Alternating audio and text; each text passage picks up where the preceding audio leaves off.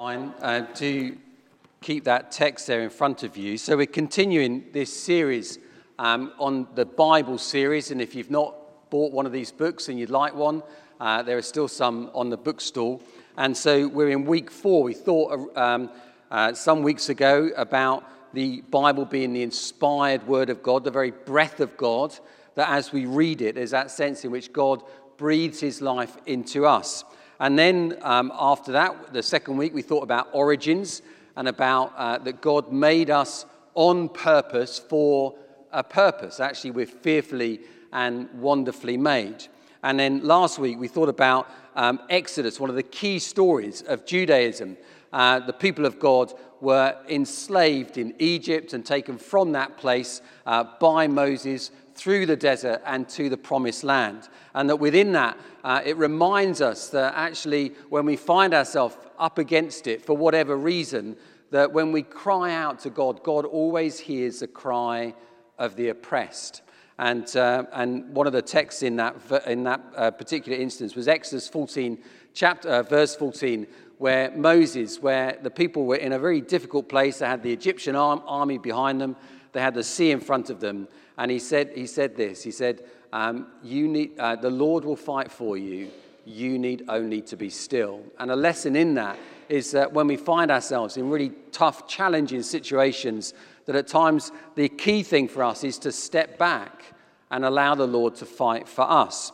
And tonight we're thinking about another section or another theme within the Bible series, and it's the theme of exile. So I just wondered, can we just put on that promo video? So you'll see there the kind of the thread that's going through from the Bible being inspired to origins to Exodus and now to exile. And an exile is being in a place that you don't want to be in. And tonight we're thinking in particular about this character called Daniel, who's part of the exile from Jerusalem, the promised land, to Babylon, taken against his will, ended up in a situation he didn't want to be in. We're just going to watch another video now that has got a whole bunch of verses on it that will kind of bring a thread to this whole idea of exile.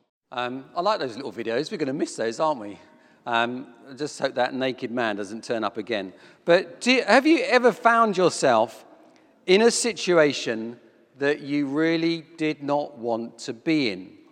I was talking to Anna recently about a time, and it would have been about over 20 years ago. And we were living in Tunbridge in Kent, which is in the southeast of the UK. And our boys were quite young. I think they were 3, 5, and 8, something about that. So they weren't that old at that time.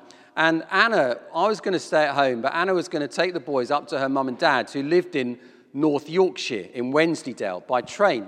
And so what that meant was that she had to take a train from Tunbridge into London and then get on a train, and from London then go all the way up to North Yorkshire.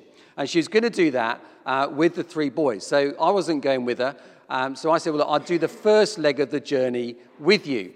So we set off quite early in the morning, and it was rush hour. If you know anything about commuting into London, you'll know how busy it can be. But off we went with 3 boys and 3 suitcases, and we made our way from Tunbridge into London, and then we got on a tube that was then going to take us to King's Cross, where Anna would get her train to Yorkshire.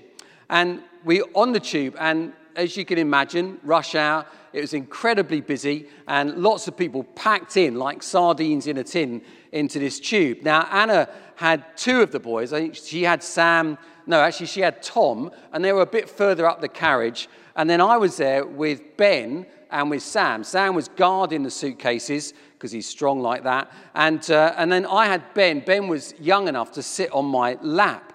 Anyway, as we're travelling along on this tube between one station and another, suddenly the train juddered and came to a sudden halt. And everyone was like looking around because it wasn't usual for a train to stop in between the 2 stations. And then I realised what Ben had done.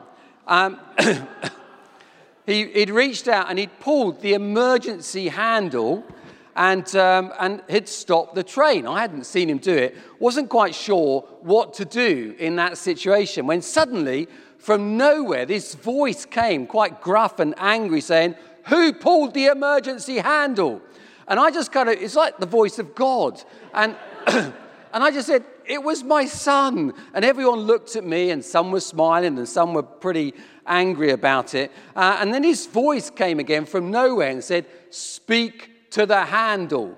And basically what I was then meant to do was then to speak into this handle that had this microphone from the guard who was at the other end of the train. I found myself in a place that I did not want to be in. Anna was at the other end of the carriage and could see all of this that was going on, and she was sick with nerves and embarrassment. I'm not quite sure why, because she could just disown me and say this has got nothing to do with me. Anyway, we carried on, and I thought that's the worst bit that's over. The train went, and then we got to the next station. And then what happened was that all of the doors on all the other carriages opened except for the doors on the carriage that we were in. And so you could tell that people were getting quite frustrated because they wanted to get out and get to work. But basically, because the emergency cord had been pulled in that carriage, they had to deal with it. And so what happened was eventually, it felt like ages, the driver, the guard then came down to the carriage, and quite a rough-looking bloke. He'd had a rough night, I think. And he opened the doors, and he wouldn't let anyone out of the train until he'd spoken to the person whose son had pulled the emergency handle. So he found his way to me.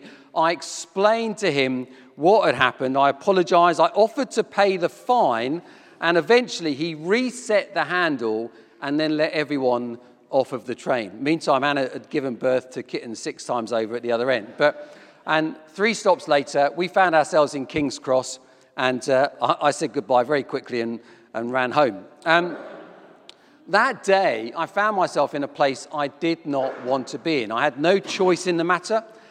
It was clearly someone else's fault, yet I was the one who then had to deal with the consequences of what Ben had done. In Daniel chapter 1, part of which Brian read out to us and part of which you've got on your notice sheet, we find this man called Daniel. And it's very clear as you go through his story that he's in a place he did not want to be in. He wasn't there out of choice. He wasn't there because of something he had done, but he was there because of the behavior of the generations who had gone before him within the people of God. Daniel finds himself in this place called Babylon, and it's the super empire at that time. And what had happened was that the people of God had gone from Jerusalem, and because of their disobedience to God, that God in some ways had been quite pragmatic and allowed the Babylonians to come and to take them away from Jerusalem over 700 miles across the desert to this place called Babylon. And in chapter 1, verse 1, it says this, that in the 3rd year of the reign of Jehoiakim, king of Judah, Nebuchadnezzar, the king of Babylon, came to Jerusalem and besieged it. So he basically surrounded it, and then at first time he took out all of the leaders, and then he came back again, he took out most of the other people, and then they completely knocked down Jerusalem. And the Lord delivered Jehoiakim, the king of Judah, into his hand, along with some of the articles from the temple of God, and they carried it off to Babylon and put that treasure in the house of his god, the god called Bel, who was the god of Babylon. And so what had happened was that because after many years of Israel living in sin and being disobedient and rebellious, God's patience had worn thin, and he hands them over to the empire of Babylon. And Daniel is one of those who has been taken captive into this foreign land. And he didn't belong in that culture and in that place. He was amongst people that he didn't normally relate to. They were speaking a language that he didn't know, eating food that he wouldn't normally eat. He was in a situation that he just did not want to be in. On that video, it brought up part of a Psalm 137, which was written in exile, made famous by Boney M, and I won't sing it, but it says, "By the rivers of Babylon we sat and wept when we remembered Zion. There, on the poplars, those are trees, we hung our harps. For there our captors asked us for songs, our tormentors demanded for songs of joy, and they said, sing one of the songs of Zion. How can we sing the song of Zion in a foreign land? They hung up their harps. The harps basically speaks about the worship of the people of God. They would use their harps within the temple in Jerusalem. They would use their harps to play tunes so they could sing songs of worship as a sense of joy and celebration. And so when you heard the harp being played, life was good. But if you hung up your harp, life was awful. And there was a sense in which they didn't sing, but they wept. They were angry about their captors. They were angry, they were bitter, they were depressed because they had been taken from their homeland into this place called Babylon. And Henri Nouwen, who's a Catholic writer, he says, when we find ourselves in a place of exile, we need to be honest because there is a time for weeping. And so the people of God in Babylon wept because of what they had lost and the situation they find themselves in. And then you come to Daniel. Not only is he in exile, but also what's happened is that they've changed his name as well. They've changed his identity. He was born Daniel. His parents probably spent a lot of time thinking about his name. Daniel means the God who judges. But they gave him a different name that was kind of attributed to the god of Babylon, the god Bel. So he's called Belshazzar. And so he finds himself in a place he doesn't want to be, with his identity changed, leading the life that he doesn't want to lead within the king's palace. Yet, for some reason, this is where God has placed him. But Babylon was most certainly not Daniel's first choice world. His first choice world would have been back in Jerusalem with his family and his friends, seeking to be obedient to God and experiencing God's blessing. That would be his first choice world. Yet Daniel finds himself in a world that he hasn't chosen at all. And what Daniel experiences in this story, I think, is what many of us experience within our lives. You know, it may well be that we have an ideal first choice world that we'd like to live, but probably many of us live in what may well be our second choice world, and at times our world that we don't want to live in at all. You know, if I was to sit you down and ask you a question, what kind of life would you like to lead?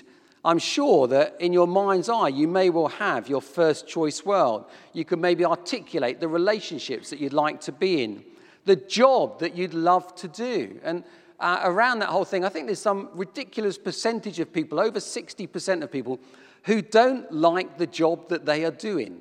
They'd like to be doing something else. Maybe you can picture the house that you'd love to live in, the church that you'd like to be part of, certainly not this one, the emotions that you'd like to feel when you get up in the morning, the achievements that you'd like to achieve in your lifetime.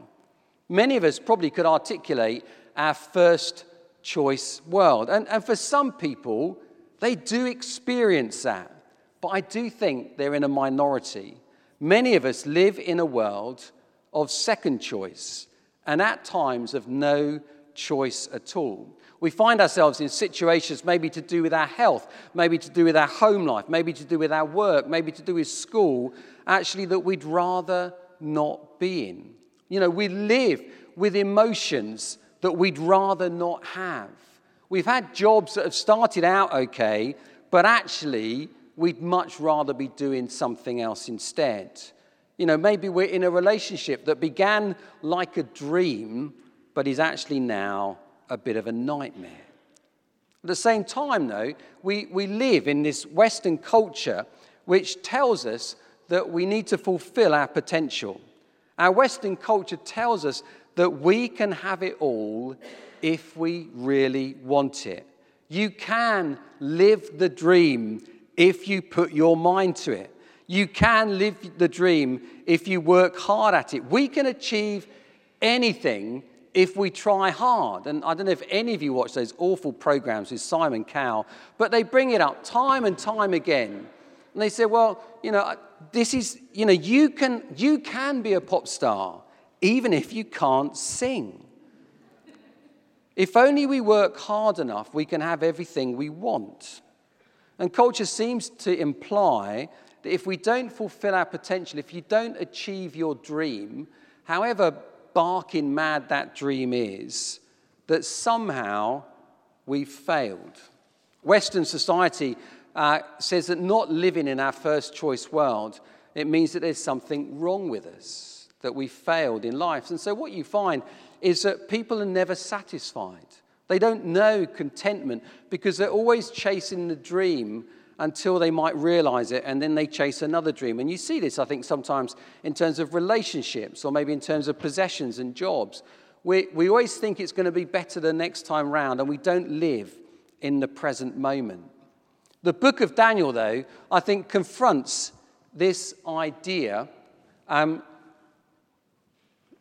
that second choice worlds, or worlds of no choice at all, are for losers, are for those who failed. It confronts the idea that we can only really live life to the full that Jesus promises us if we live in our first choice world. The book of Daniel, we find, demonstrates that no choice worlds aren't dumping grounds for failures. They aren't second best, but actually they can be arenas, places in which God can be known and his power can be demonstrated.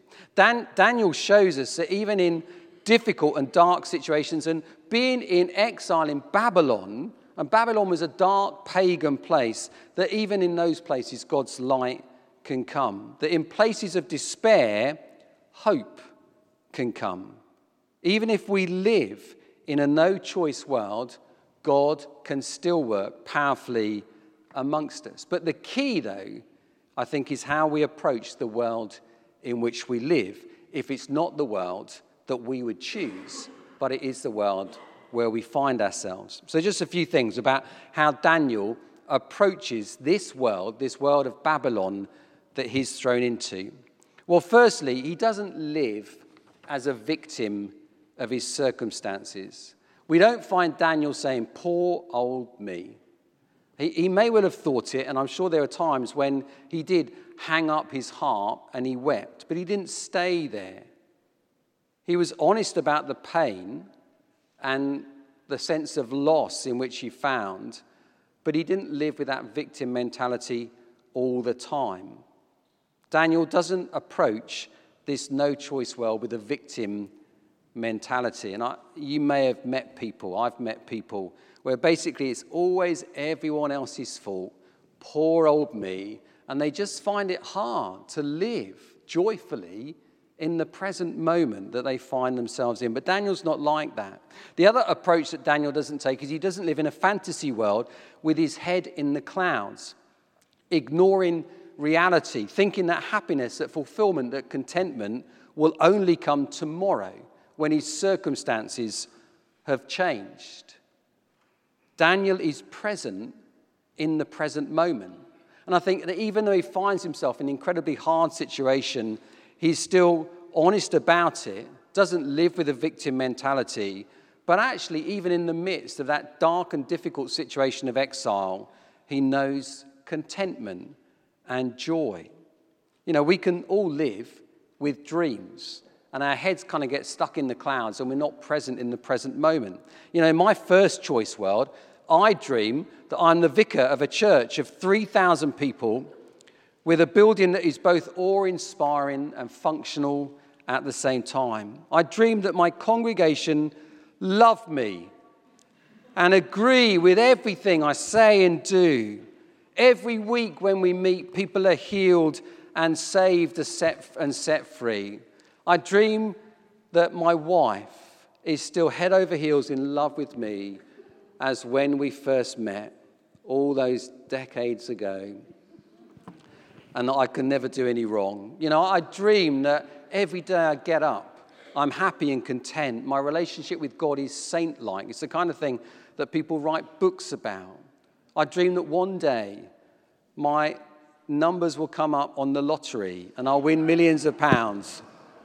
And I will, of course, give 10% to the Lord's work. and keep the rest for myself. You know, we can live in a kind of a dream world, thinking, oh, it might happen tomorrow.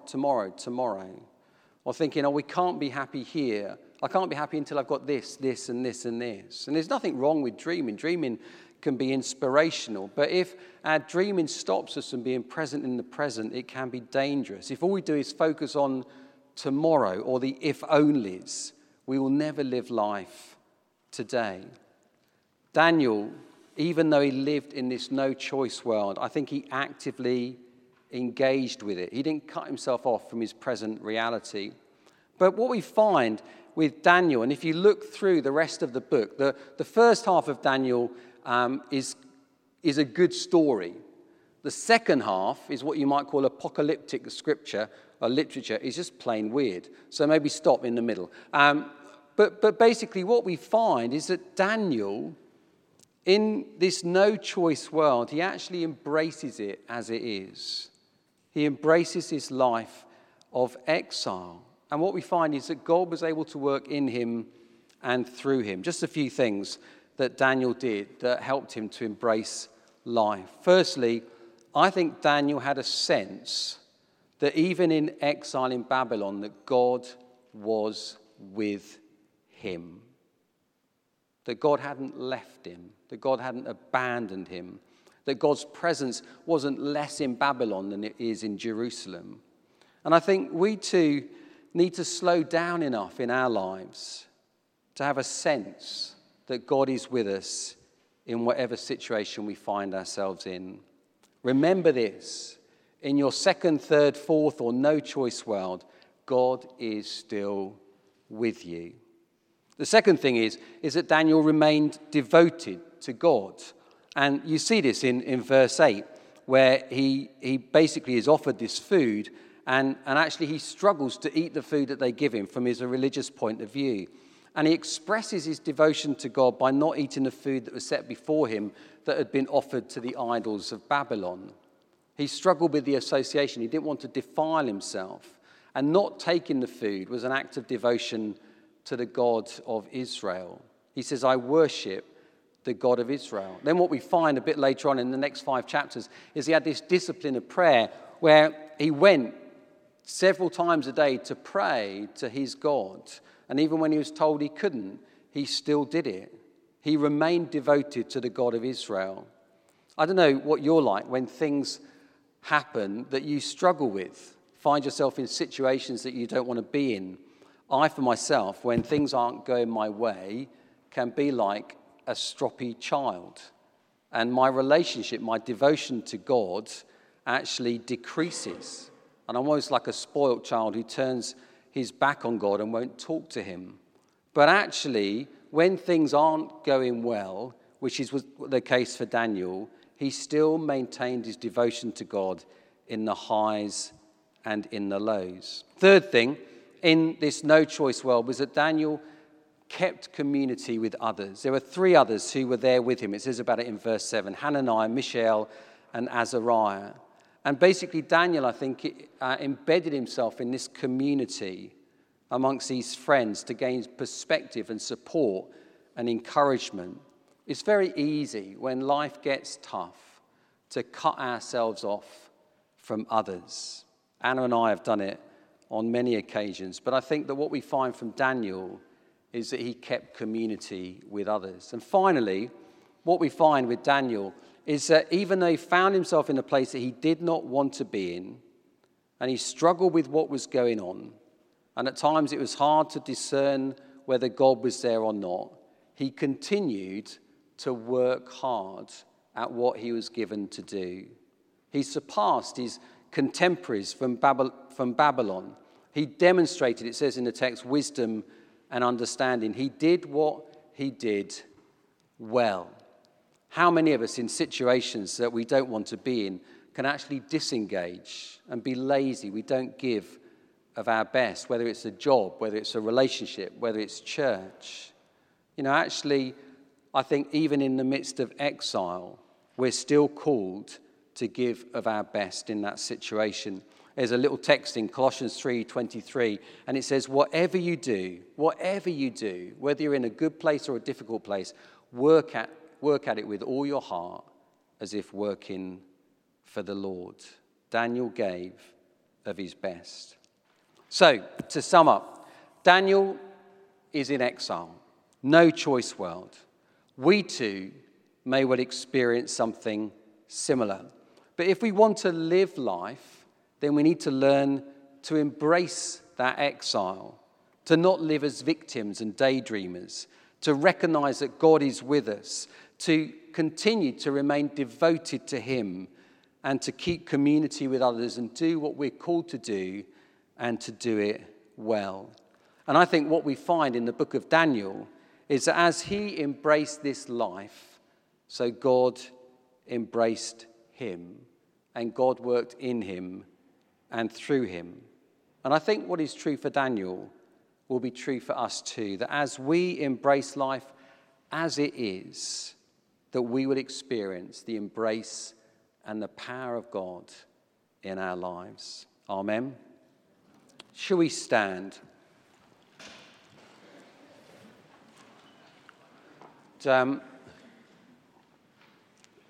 Just like us to be still for a moment, then we're going to sing a couple of songs, and if you'd like to receive prayer, there'll be some people on my right, happy to pray with you and for you. But maybe just keep your eyes closed for me a moment. And it may well be that you find yourself in a world that you didn't expect, certainly not your first choice world. Could be your second, third, fourth, your no choice world. And actually you're struggling with that. It's not really what you'd planned for. Well, if that's you, I'd love to pray for you. Just as a response, just raise a hand for me, and I'd love to pray for you that where you find yourself, that you might know God.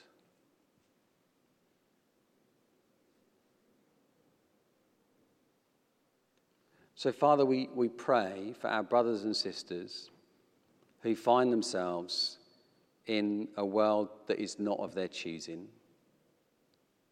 Maybe a world they struggle with because of the work situation, school situation, family situation, whatever it might be.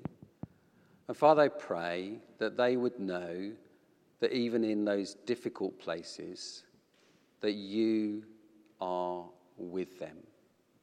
And I pray that you would help them, even in the midst of those difficult circumstances, to know your contentment and your joy and a peace that the world cannot give.